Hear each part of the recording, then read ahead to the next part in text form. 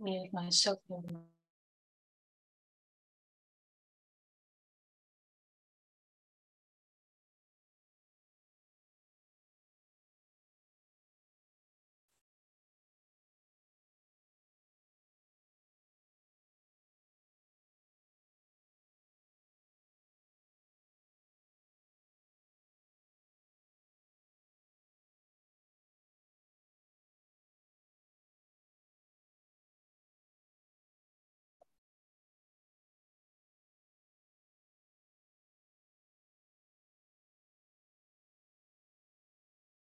Thank you to everyone joining the webinar today. We'll just wait a minute or so and let everyone get into the room.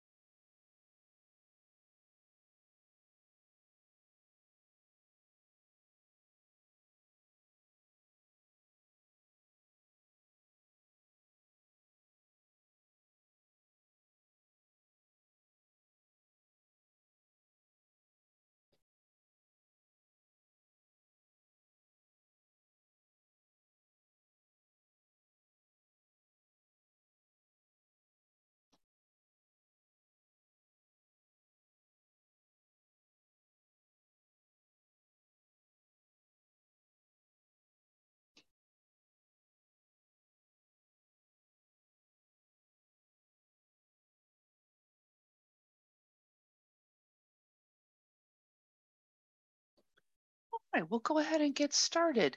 Welcome to today's Journal Club webinar.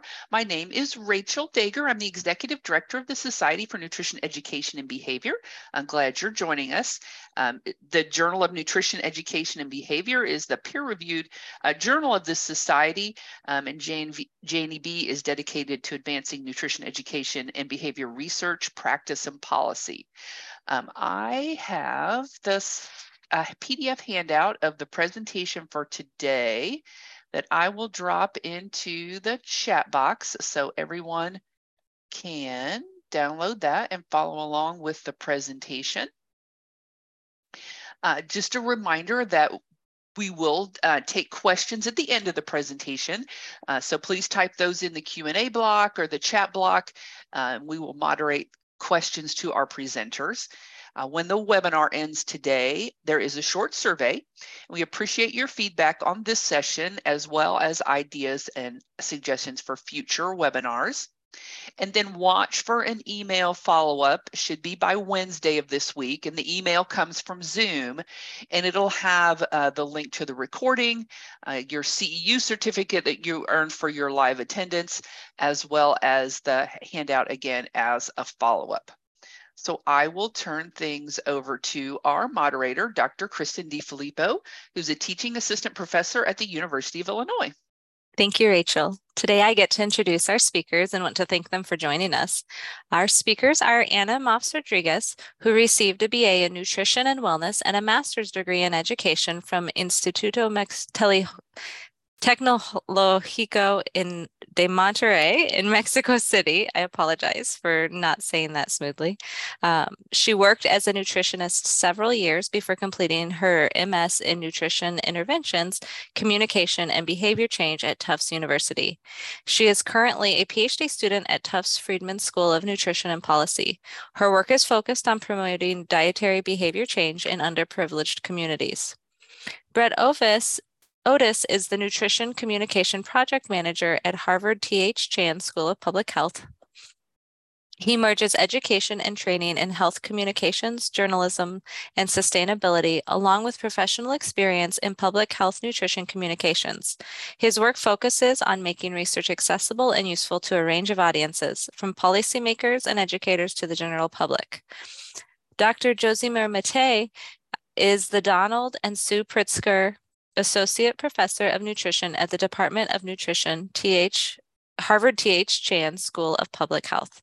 She investigates genetic, dietary, and sociocultural determinants of cardiometabolic diseases in racial and ethnic groups and underserved populations as a framework to explain health disparities. Dr. Matei combines epidemiological research with culturally tailored interventions in the United States, Puerto Rico, and Latin America. She is a Robert Wood Johnson Foundation Culture of Health leader and has received multiple accolades for her body of work and her mentoring. Today, they're sharing their work, cultural adaptation, and social media promotion of healthy eating guides for Spanish speakers with us. I want to thank them all for being here, and at this time, I can turn it over to our speakers. Thank you very, very much, Kristen, and thank you and welcome to all of our attendees today. First of all, my appreciation to the organizing committee for inviting us today. We're very excited to present our work on cultural adaptation on social media promotion of the healthy eating guides. And this is specifically tailored to Spanish speakers. And I would like to say a couple of words about how this all started. It's going to be a 40 minutes presentation, but it's years of work that has been under development. And Brett, Anna, and I have known each other for more than 5 years. And since then, we have been working on this project. And it's been an interesting journey. And I hope that we take you together on this journey, and it's there's more to come, so please stay tuned for the end of the slides of what the next steps of this journey are going to be.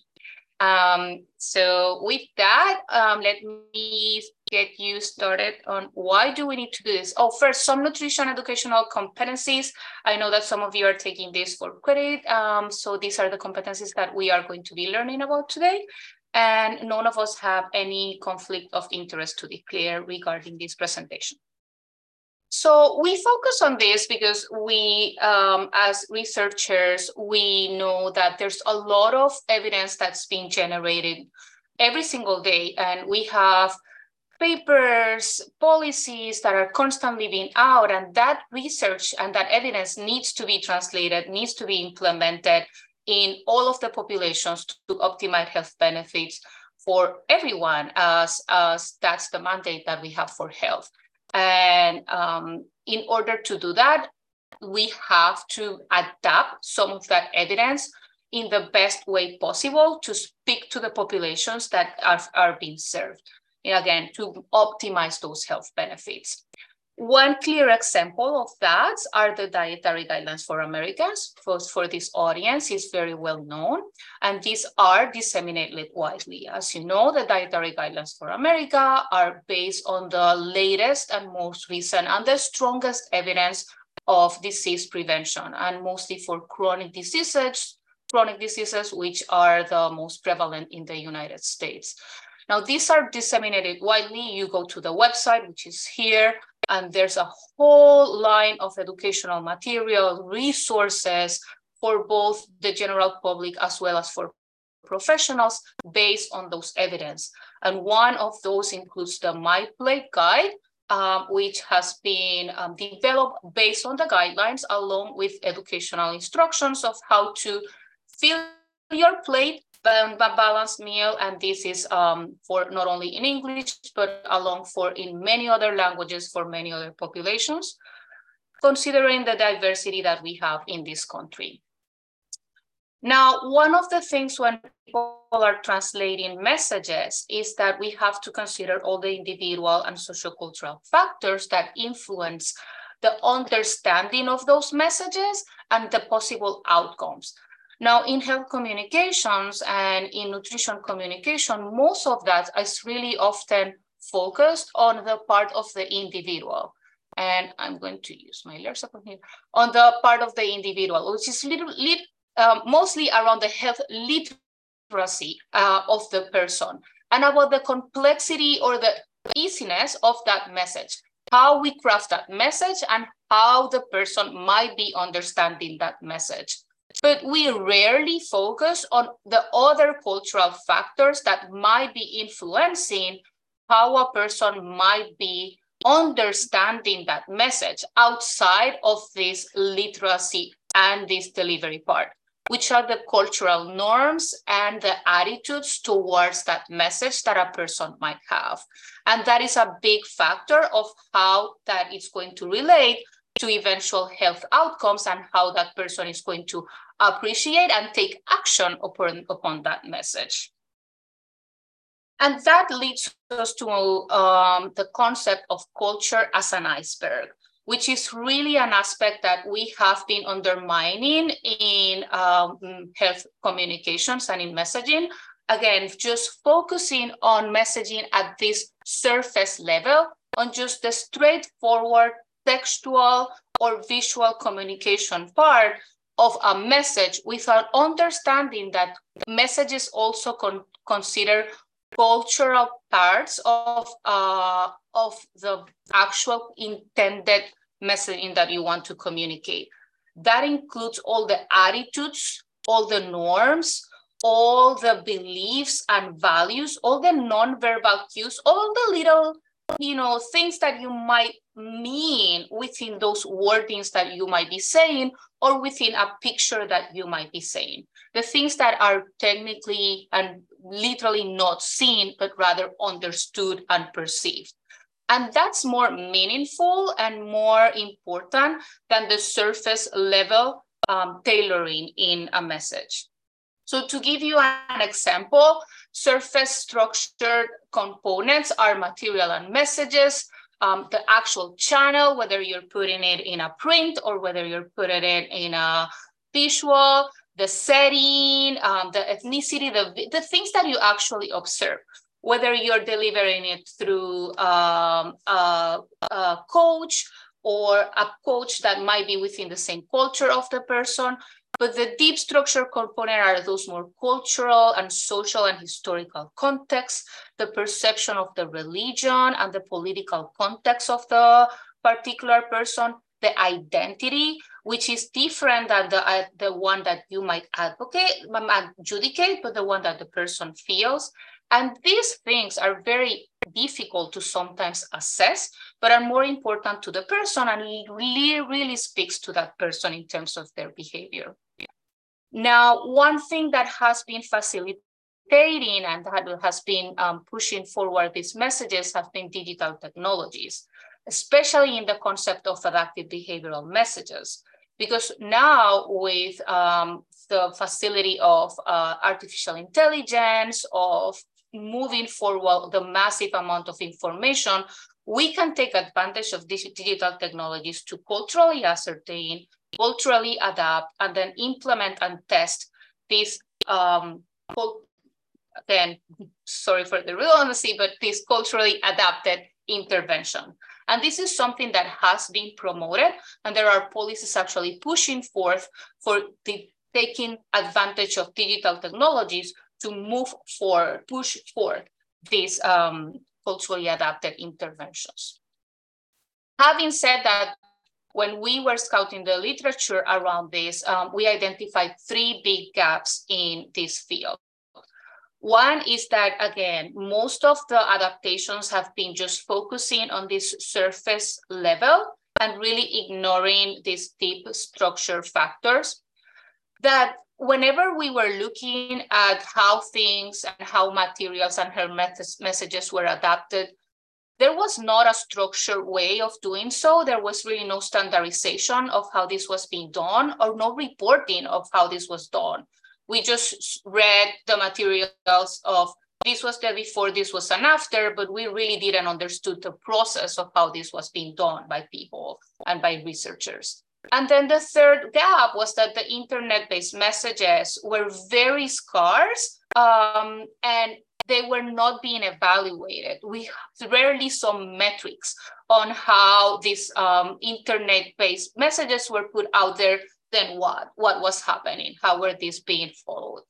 So in that light, we decided to conduct this project by culturally adapting the kids' healthy eating plate to Spanish-speaking Latinos. And we wanted to use a predefined framework, a specific process, and walk through that process. And also we wanted to disseminate this tool in social media and measure this impact and show the changes in engagement metrics from using this adapted tool. Now, we're going to present this, but throughout the presentation, I want to note that we're going to be using the term Latinos, and that term is going to refer to people of all genders, and that is going to be inclusive of Latin American countries, but we're going to be specifically focusing on Spanish speakers. I know Latin America includes other languages, but this was only a translation in Spanish an adaptation, I'm sorry, in Spanish at this point. Now, the reason why we focus on Spanish speakers is because in the region, it is the largest one. It's about 20% of the population in the US, and about 700 million more people in the Latin American region. But it's also a very culturally diverse population, and that speaks to the concept of deep cultural tailoring that I was referring to about previously, in the sense that we have a whole range of diverse cultures and food. We're not a homogenic group. We have different foods, and we have then to tailor those messages to various groups. We just cannot just take this surface level. We just have to go dig deeper around it. So we were really considering, and our hypothesis was that this just one size fits all model that the current plate has, or the current DGAs have, for telling healthy eating messages may not be what Latinos really want or are familiar with, because it's not speaking to that culture. And we might need to dig a little bit deeper around that. This is just really one blanket statement. The other thing that we had to consider is that there is an existing digital divide among Latinos. And even though they have been making progress with their internet use, they are still lagging behind in terms of internet usage, especially for those who are using Spanish as their predominant language at home.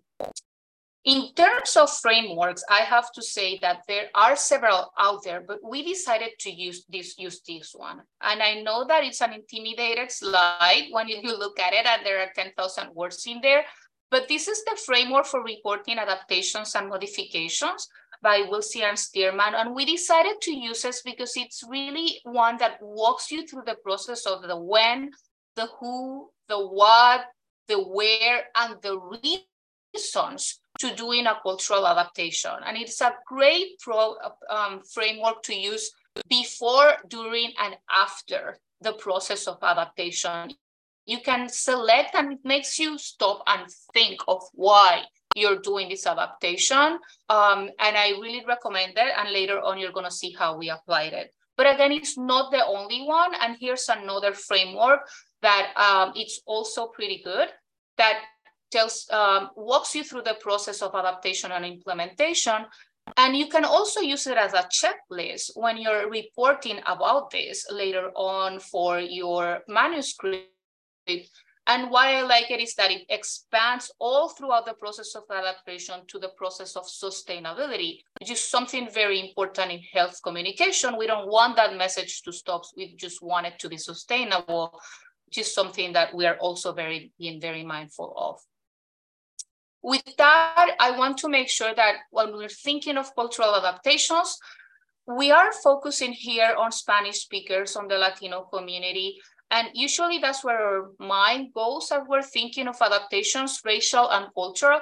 But culture is a big concept, and there are many constructs around this. And this process can be adapted for many, many groups, including religious, sexual orientation, gender-based, generational-based, even geographic. You can define culture however that is, because all groups have their own definition of what culture influences, and those beliefs around food and health that is going to influence how the messages that you're delivered to them are going to be tailored. So with that, I'm going to let Anna Maus continue on our process. Thank you. Thank you. And so I hope you're able to see the screen. Thank you. So in the next 12 minutes or so, I am going to talk through the process, like the actual process of cultural for these healthy eating guides. So to start, I would like to spend some minutes talking about the original materials. So this comes from the Healthy Eating Plate, which is a tool that has visual and written guidelines around healthful food choices. So this was developed by the Harvard School of Public Health, and it's available in the Nutrition Source website. This was developed in 2011, and throughout the years, different translations have been made available. So today you can find more than 30 translations to different languages and also tailored to different countries. So for example, we have Spanish translations relevant for Spain and also for Latin American. In 2015, a kids' healthy eating plate was also developed, and the intent was to make this more approachable to children and also to convey some guidelines around their nutrition needs. As you can see, the visuals are different, making it more compelling to children. And this is what we focused on. We made a cultural adaptation of this kids' healthy eating plate. The Nutrition Source website has some tracking analytics, so we are able to see who is accessing these different websites, and we identified that people from different Latin American countries were accessing these materials. So those are kind of like the reasons behind this adaptation. And as I said, we focused on the kids' healthy eating plate, particularly for Latin American individuals. So this is what we came up with. We created the Plato para Comer Saludable para Niños, and we made the adaptations to mostly the written component that you can find in the Nutrition Source. As you can see, the design didn't change, but we also altered the words inside the graphic design. This was structure cultural adaptation, and I will walk through the process in a few minutes. I just wanted to highlight that the intended audience for this adaptation was US Spanish-speaking children from Latin American heritage, or also children from their original home country, which were accessing remotely.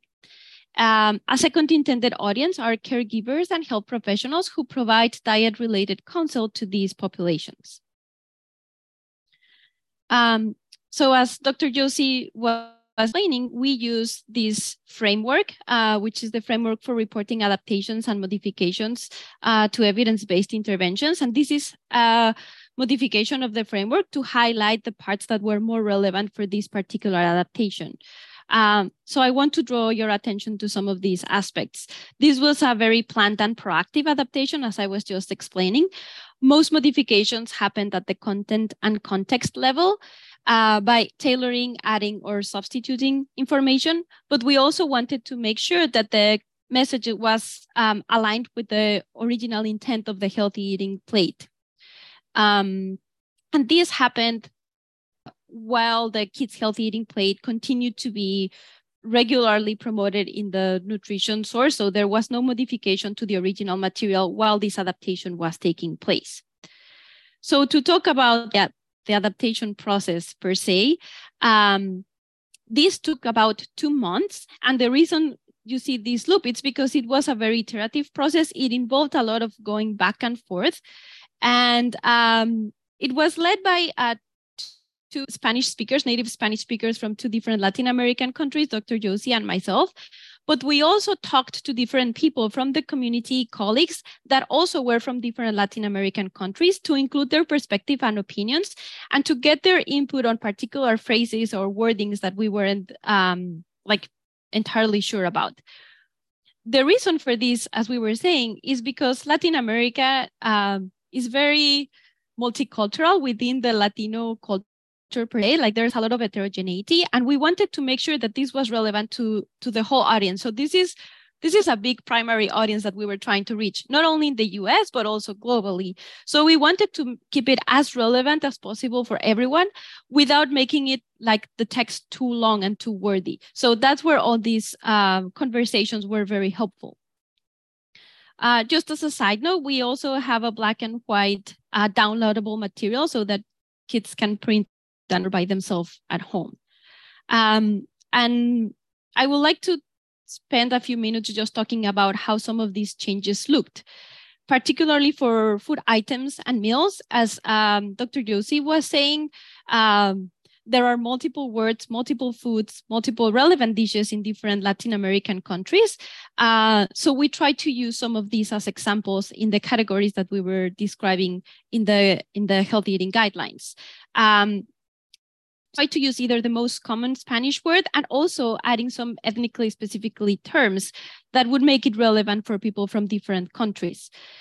So here in the top right, you can see the original version. As you can see in English, is very short, to the point, choose beans and peas. And when you adapt it to different Latin American cultures, this adds a little bit of wording, but the purpose again is to make it relevant for this broad audience. So as you can see, it adds a few words, but that's the intent of it.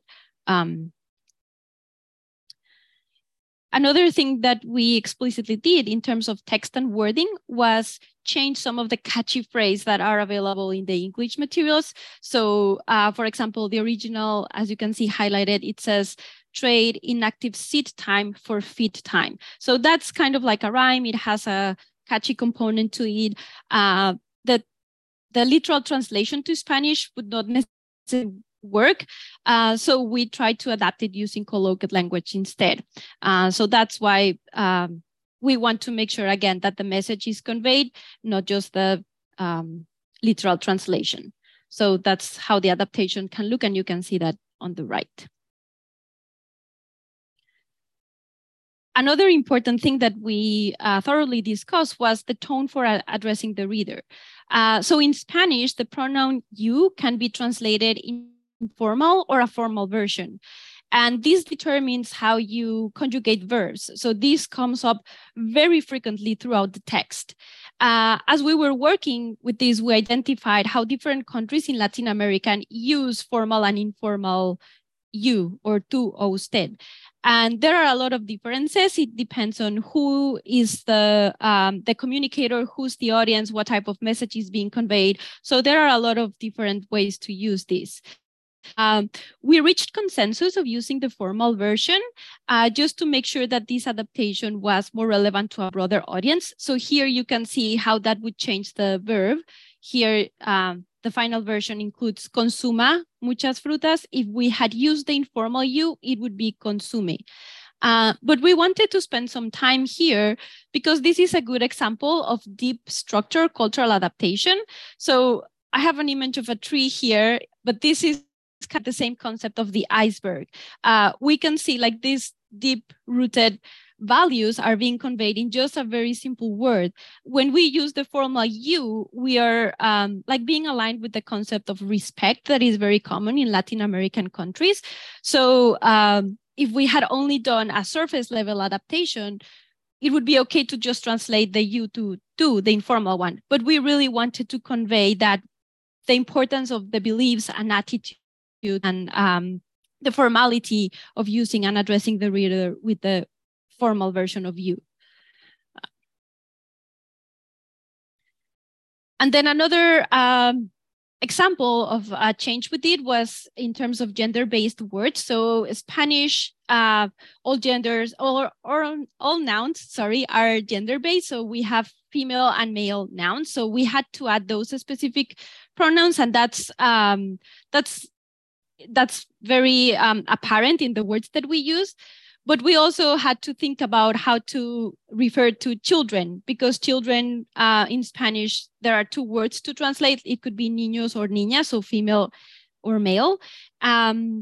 So again, we had a lot of conversations around this, and we reached the consensus of using the general male noun. And we added a notification that, of course, this is not available in the English version. This is necessary, but we added a note to say that the term niños is used in general and referring to individuals of all genders. So this was a note that was added. Two things to keep in mind is that our main goal with this was also to ensure that the flow of the website as people are reading was not interrupting by using different guidelines around inclusive language. And also, as we were reviewing the different guidelines from different Latin American countries, there is a lot of variety in how inclusive language is being approached. So we also reached consensus in that sense. We wanted to make it as broad as possible for everyone. So these were just a few examples that we did during this adaptation. Some reflections from that process are that this was very iterative. It involved a lot of back and forth, and including different perspectives and talking to different people from Latin American heritage or countries of origin was key. Some future directions that we would like to pursue are, as I said, like this is an evolving material. So this is not the end product with cultural adaptation. I think that it's important to revise and engage continually with intended audiences. Language evolves, needs evolve. Also in the online environment, it's good to keep things fresh. And then another thing, as I mentioned, we didn't change the design or the visuals, we just changed the wording inside them. So consider maybe changing the visuals to include some foods, like drawings of foods that are more relevant to Latino communities. So that's kind of like the end of the cultural adaptation process. And now I'll hand it to Brett for the dissemination part. Great. Thank you, Anna. Let me share my screen. And hopefully you can all see that okay. So thank you, Anna and Dr. Matei. You've been wonderful colleagues in making these resources possible for our audience. As mentioned, my name is Brett. I'm a communications project manager and work on our department's nutrition source website. It reaches an international audience, just to kind of give you a sense of the scale and reach of the site. And I'm going to take you back now to 2019 when we disseminated this resource. So the Kids Healthy Eating Plate, Spanish translation, was published in May of 2019, and it was posted on our Nutrition Source website. Just to clarify, it's this visual, and then there's a lot of context that goes with it. So that was where some of those components that Anna was talking about are featured. So again, it's not just the image on its own. And then we did this, took an approach of utilizing social media to kind of get some attention on it, because I think it's fair to say, you know, creating and promoting any new resource, getting attention on it, you know, right off the bat can be a challenge, especially for a predominantly English language website where we're trying to reach this different audience. So I'm going to walk you through some of the social media adaptations. One of the most unique approaches we took that we hadn't done previous to this study was using Facebook paid promotion. And so what we did is, over a 10-day period with just a small budget, trial budget of $150, we took the graphic and we did what was called a boosted post. And so with a boosted post, it's kind of like an advertisement. You can use some of Facebook's targeting tools to tailor the delivery to, you know, the intended audience. And again, we kind of went with a broad, you know, look at, you know, some of the different Spanish-speaking countries. And once a boosted post engagement period ends, it is available to receive additional engagement. But what we found when we looked at the data here is that most of these engagement metrics happened within that 10-day period. So this was quite a boost for a new resource right off the bat. So you can see here, you know, this image was displayed on screens over, you know, 244,000 times. It was seen by over 186,000 people. And it received about 9,000 link clicks just during that 10-day period.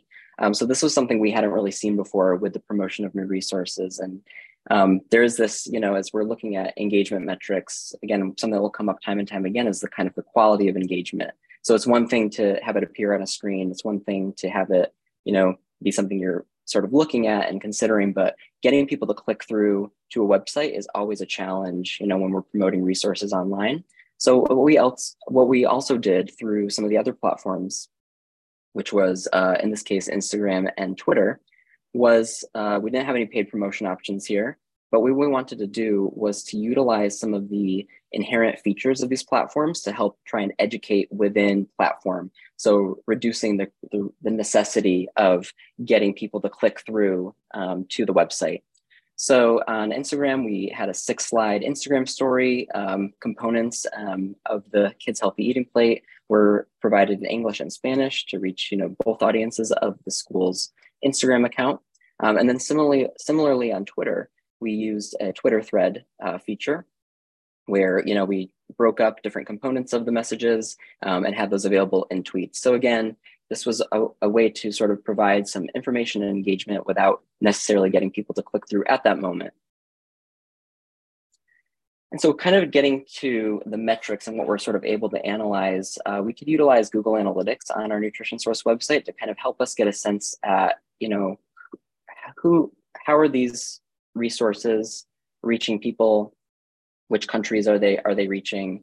And this is a graphic from our paper that I've broken up into two pieces here. I'll start with the Kids Healthy Eating Plate, the original versus the Spanish Kids Plate. And you can see here that, unsurprisingly, the English version of the Kids Healthy Eating Plate, is primarily visited by a US-based audience, probably English-speaking, but obviously there are many Spanish speakers in the US as well. And so you can see a percentage was visiting the Spanish translation. We have here the top 3 Spanish language countries that visited these resources. And you'll see here that one of these is not a Latin American country, that is Spain. And what was interesting is that, when we saw that there was a lot of traffic coming from Spain, it was, sort of an indicator to us that, without doing an entirely new adaptation, and again, this kind of idea of being flexible and iterating as we go along, what we ended up doing on that page was to provide an alternative graphic for download. That the main difference in the graphic was this change between vegetales and verduras for vegetables. And so that was something we sort of ended up doing on the fly because we noticed, this amount of traffic coming from Spain. And there was a sort of a similar story when we looked at the original Healthy Eating Plate translation. So again, we had this Latin American version, and we had this version that was tailored for a Spanish-speaking audience in Spain. And you can see here when you're comparing these two versions that visitors from Spain overwhelmingly visited the Latin American version rather than the version that was intended to them. So, there are multiple things that could be going on here. One thing that we have to grapple with that's a challenge with any website is the idea of search engine optimization. And so for those of you who might not be familiar with search engine optimization or SEO, it's basically when you search a term in Google or another search engine, how far up the list that page or that search result comes up. And if there is a page that has certain terms, or it's set up a different way, or it has more visits, over time it will kind of increase its position on the list. So what we are kind of thinking here is that the Latin American version was visited probably by more users globally, so it started to develop a higher domain or link authority. And so when a person from Spain, if they were searching for a term like this general headline, there's not a difference. And so they're going to be routed, if they just searched El plato para comer saludable, they're probably going to be routed to the Latin American version, even though there are components within the Spain version that would be more tailored to them. So again, taking a look at this engagement and these metrics, it's a reminder to us that we put a button on the page so that if someone from Spain was visiting, it could get them routed to the right place. But these are just some of the kind of the behind the scenes of what we grapple with when we're trying to get these resources to the right audiences.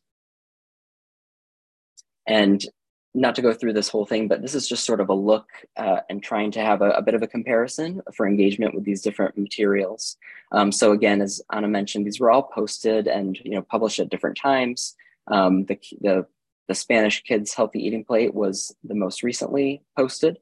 So something we tried to do was look at, what was the difference within those first 116 days after publication of the resource, with the Spanish Kids Plate having this tailored social media approach to it that the others didn't. And what we found is that, it was viewed over, 20,000 times within those first 116 days. And aside from the, original Healthy Eating Plate, which has been, as Anna mentioned, on the site since 2011, so has really developed sort of an authority from a SEO perspective over time, it was really successful in getting, a fair share of users right to the resource in a short period of time, whereas it might have taken, many months to kind of develop that organic search traffic and get the correct users to the plate. And you can see here, a snapshot later that year in August 2019, it still was maintaining after all those promotional, period had ended. It was still maintaining some engagement. But what's encouraging to see is that, in looking at this 3 years later in August 22, it's, the average monthly page views have, quadrupled within that time. And it's, relatively lower in comparison to the Kids Health Eating Plate. So there's certainly some, gaps in access on our site between Spanish and English resources. But again, there are so many variables here for engaging these metrics. Mentioned earlier, was the digital divide in internet use, for potentially English speakers versus Spanish speakers in different countries. So those are all things to contend with. And then as mentioned, we're still going to have this limitation of being a Spanish or translated resource within a predominantly English language website. So kind of reflecting, looking back and reflecting, it's kind of interesting to think back on 2019 compared to where we are today. The internet already in these few years have changed so much, through the course of the pandemic, in the way that people access health information, what sources they trust, what sources they don't trust. There's so many things we could spend an entire session talking about what's going on with the internet and how people engage with it. But I will say that even still, these were very promising results, just to have that level of viewership and interest in a brand new resource, right when it was published. But of course, they should be interpreted with caution because of all these variables that change all the time and all the complexities in tracking user engagement. And then, of course, as I mentioned before, there is this variability in the quality of engagement. So what is the difference between just looking at the resource versus getting to the page and spending time reading on it, having repeat visits and return visits? There are so many ways that you can kind of pare down and dig deeper into the engagement. So, and even with an online engagement, it doesn't necessarily equal behavior change. So more research is needed to see, how these make a difference. And so 2019 compared to today, what would we do differently if we were to do this over, or if we were to do new adaptations or, take on new promotions? Certainly looking at, the platforms of use, social media platforms for our intended audience. Obviously, TikTok wasn't really around at that time, and that's become one of the premier social media networks that different age groups engage with. And so there's a totally different process for creating content for a platform like TikTok than there is for Facebook or Instagram or Twitter. So, how might we have utilized video and broken up the components in video, and who would have been the speaker or the person provided the messages? Those are all different components to think about. And then certainly, who could we be collaborating with that are already reaching this intended audience, right? We sort of did this as, a one-off situation of utilizing our social media networks. And, we obviously had reshares and retweets, from other organizations. And in the years since we provided this resource, we've been getting many requests from health clinics that are, working with Spanish speaking populations and utilizing this resource. And so looking ahead, how might we do some like partnerships or collaborations to help get this resource to the intended audience and who we want it to be seen. So those are my reflections on dissemination, and I will pass it back to Anna for some final takeaways. Yes, thank you, Brett. So we wanted to end with some final messages, and then some reflections about like future work or future considerations. And the first is that cultural adaptation efforts should be planned, purposeful, and collaborative. And it's key to engage the primary audience and people from different perspectives to really make content is relevant for the intended audience.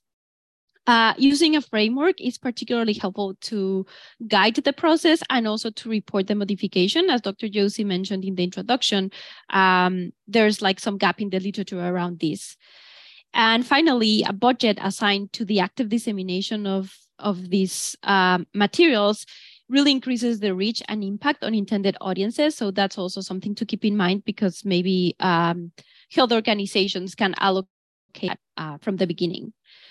And in terms of like future work, we feel that this really opens the possibility of having some mixed method research to explore how this website in particular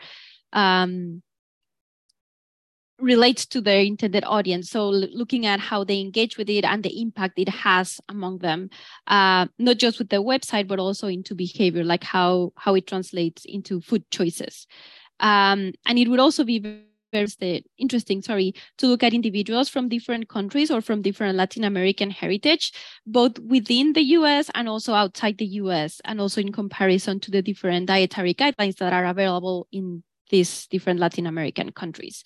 So these are just some ideas that we have for continuing this work, that it's very close to our hearts. So with that, yes, I think that was the last slide. So thank you very much. We're looking to your questions and comments and discussion. Thank you so much. It's been great to learn about the process that you went through, from all of the whole steps along the way. So as people have questions, please go ahead and enter those into the question and answer box so that I can moderate those to our presenters. So one attendee said they absolutely love that you translated the plate into Spanish and the information, the materials, but they wondered what was behind the decision to not change the pictures on the plate.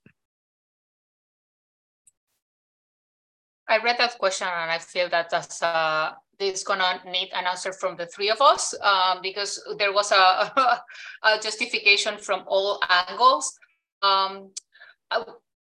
We wanted to, so the healthy eating plate is translated in more than one language. It's not only in Spanish, and we wanted to keep a consistent visual across all languages. So that was one of the main reasons for that. But having said that, when you, as Brett said, it's not only the visual, but there's also all of the educational component. So when you read through the educational component, we do provide examples of fruit, vegetables, foods, specific legumes, specific staple foods that might be more familiar to in each of the cultures and in each of the adaptations, you will see this. But for this one in the Latinos, we did that. So it's not on the actual visual, but it's on the educational components. But the main reason was precisely because we wanted to keep that visual as consistent as possible throughout all of the languages and through all adaptations. And Brett and Anna can provide more insights on that as well. Yeah, thank you. I think that I would also like to say, like, my understanding is that there was like a small budget for dissemination, but there might not necessarily be a budget for design. Right. So that's also, like, from a feasibility perspective, that's also something that we wanted to keep in mind. Like, it would have taken more time, more effort, and more resources to change the plate, like the visuals. Yeah, and I'll jump in. I'm sharing my screen just to show a full view of what the page looks like as it's posted on Nutrition Source. Hopefully you can see that. But you can see here that there are, various examples that are written in the text, as Dr. Matei was mentioning. But it's true that, this is kind of comes down to almost a resource perspective, right? This was a visual that we had hired. This was developed as part of our curriculum, an English language curriculum called Eat Well and Keep Moving.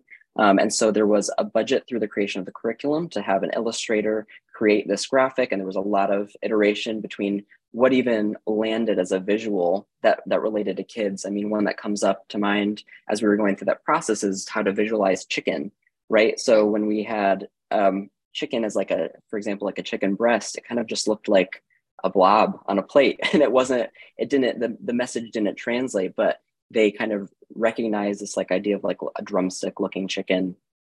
Similarly, things like tofu did not translate visually. They looked like, I think one child had said that they looked like a sugar cube. So that was obviously not a good message to be sent visually. So it's this interplay between what we're able to visualize and certainly as we're looking to translate cultural adaptations, obviously there might be things that are a little bit more specific or recognizable within those cultures. And so, I mean, maybe someday, we can have some different visuals that are represented. But yeah, from a resource perspective, I think it's a limitation. And also it's a discussion of, if we do it with one language, which other languages do we do it with? And, again, it kind of comes down to resources, but, that these things might change in the future as we see shifts with AI and the ability to, that's a whole different conversation. So I think there's possibility for the future, but it was just not in the cards for that time. Yeah. No, that's really interesting to hear about. So another question, thank you for the presentation. What resources did you use to decide which terms were suitable for Latin American countries? For example, verdura versus vegetal. Yeah, I can share some initial thoughts, and then if Brett or Dr. Josie want to add. I think like the first step was also looking at dietary guidelines from different American countries. So that was one thing we did. And then also just talking to different people within the US, like colleagues who are from different countries, also native Spanish speakers. Yeah, and I think like those were the two main ones that come to mind at first. Yeah. Okay, and then another question is how to translate this for nutritionists. So what should nutritionists do with so many variables addressing people who are Spanish language speaking? Also, how would you recommend nutritionists getting the materials they create to be translated? Who could they go to for translation? That's a interesting question. One of the things that we have to advocate is that all of these materials are available for free and in our website. And Brett, since you had it readily open, maybe you can open it again so that they can see it. But it's on the Nutrition Source website of Harvard's Department of Nutrition. And they are readily available. They can be downloaded. And as we mentioned, we have done the cultural adaptation for Spanish, but the translation is available in many other languages, so you can access that there. And in terms of, as a nutritionist, that the other things that we intended, the audience was children, but the intended use is precisely to be used as educational materials for nutritionists and dietitians. This is exactly the intended use for this. Children are very rarely going to go and download these materials and learn them by themselves. It's really intended as an educational tool. So by all means, this is exactly what we want. It's precisely for you guys to go out there, for you to go out there and download this and use it. This has been adapted, but as we mentioned, there's still more adaptation that we can do. And if you have additional tools or additional materials, say not only on healthy eating, but on something particular like healthy behavior, like eating behaviors or other things that you would like to do, our suggestion is to always talk to someone else, especially around language and about how this might be interpreted. So talk to your audience, even if you cannot do a formal adaptation the way that we kind of walk you through it, but at least run it by your potential audience. Just a quick question of what do you understand about this? How do you interpret this? They can even tell you, I'm offended by it, or I don't understand anything about it, or this is perfect, but it would be better if. Even that will help you as an individual counselor and as an individual nutritionist or dietitian to give better advice around some of these materials. If you're able to do some more formal adaptation in the way that we showed today, that would be outstanding. But even just getting feedback from your audience would be super helpful. Yeah, that's great advice. Thank you. So you mentioned using foods applicable to the population, and this listener was curious if you received feedback from the population about potential discrepancies in food choices. So I'll jump in there. Go ahead, Brett. Well, just from, I mean, the kind of the beauty of this being posted online and having what we have online with this bi-directional communication where people can send an email or tweet or respond to a comment on social is that we have had, maybe not with this plate, but with some of our other translations, we've had folks writing in and saying, I noticed you use this word that is correct, but we would more often use this word instead. You might consider changing this. And that's wonderful feedback, right? And that's the thing about these online resources, that we can adapt them over time. And, kind of getting back to the last question, when you are embarking on a translation or an adaptation, just be ready for that kind of flexibility and keep your files editable, so you can jump back in and change them as needed, because these things are not static, right? Things change over time, and the types of foods even that people engage with, and or things that they might recognize, or be popular at one point might be different than another. So keep them flexible. So another question someone had, if you did have to choose one translation due to financials, which would you choose? I missed the question. One translation with what? I'm sorry? If you had to choose one translation due to financial restrictions, which would you use? You mean language-wise, or? I think so. I can't. It depends on where you are, I'd say, right? Right. I feel like that's, I mean, again, we're based in the US. Again, we're a primarily US language website, but the second most spoken language, right, in the US is Spanish, and like the Latin American general Spanish. And so I think that's one of the reasons, that's one of the key reasons why we embarked on this. But I think this depends on where you at, where you're at, like what setting are you in? Are you in a local like health clinic, and do you have a huge population of a certain language, and might you need to tailor and adapt for that? So I really think it's kind of location and specific with the audiences you work with. Right. We did the Latino and Spanish translation and adaptation quite rapidly after the Healthy Kid Plate for Kids, the Kids Healthy Eating Plate came out.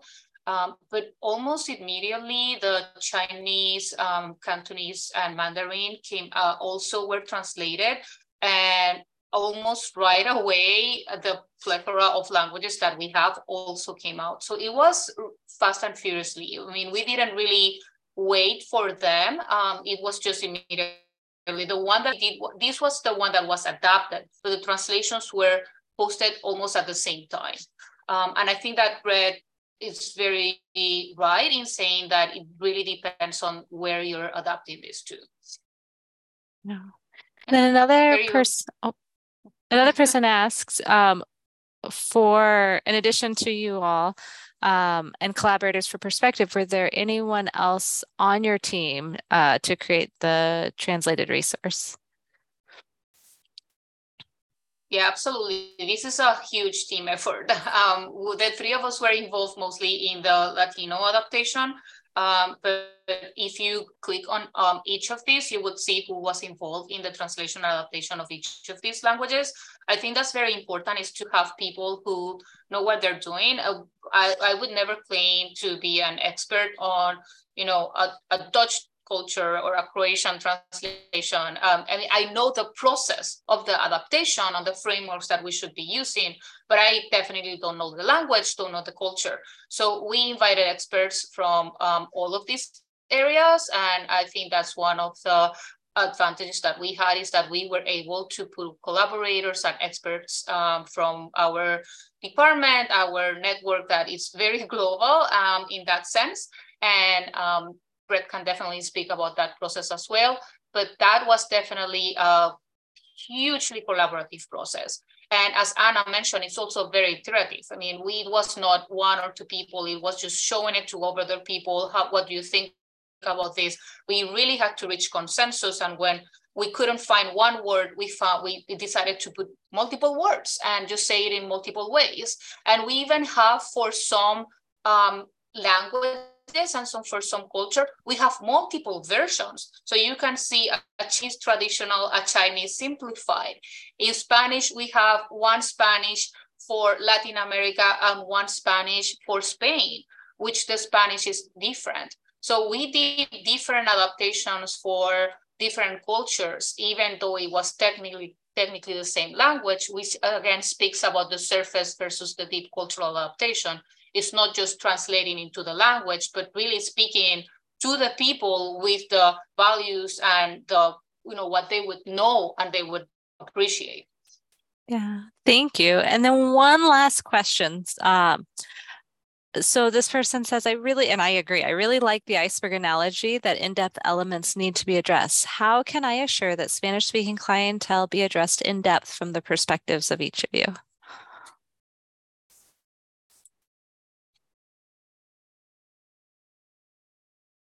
if you are a professional that speaks, like works one-on-one with them, just starts with asking them to tell them more about them. Just really listen to them. Just tell me more about your diet, or tell me more about how you're eating, or what do you value about eating. And just having a 2-minute conversation about what do they value about food and eating can give you a really good perspective of what they would like to incorporate, keep, and not keep within their diet. And make sure that you do that. I think that it's for our culture and for any culture, food is really important. It's not only eating, but it's just the whole concept of, how we share our feelings. It's all around food. So just 1 minute of listening to them. And Anna and Brett might add a little bit more about that. Yeah, I totally agree. I was thinking of just asking people to define healthy eating for them. I feel that that's a key way. I feel that as nutrition professionals, we tend to think about healthy eating in foods and nutrients. But it might be surprising to hear someone's answers. Like, people think about healthy eating in terms of like just having time to eat with my family. And that's the key driver, the key attitude. So just that simple question and their short answer can give you a ton of information about what they value. Well, I want to thank you all so much for sharing your expertise with us today. At this point, I can pass it back to Rachel. Yes, thank you. Just a reminder, when I close the webinar, there's a short survey, and we appreciate your feedback. Watch for an email follow-up on Wednesday of this week with a link to the recording, your CEU certificate, and the handout. And then we'll be back next Monday for our next journal club. So always look at the SNEB website. There's a couple more webinars that have recently been added beyond just the journal clubs, so please check those out. And a reminder that registration is open for the SNEB annual conference, and we just finalized the details for a post-conference tour to Costa Rica. So talking about Latin American foods. So be sure to check out all those details on the website, and we look forward to seeing you back online.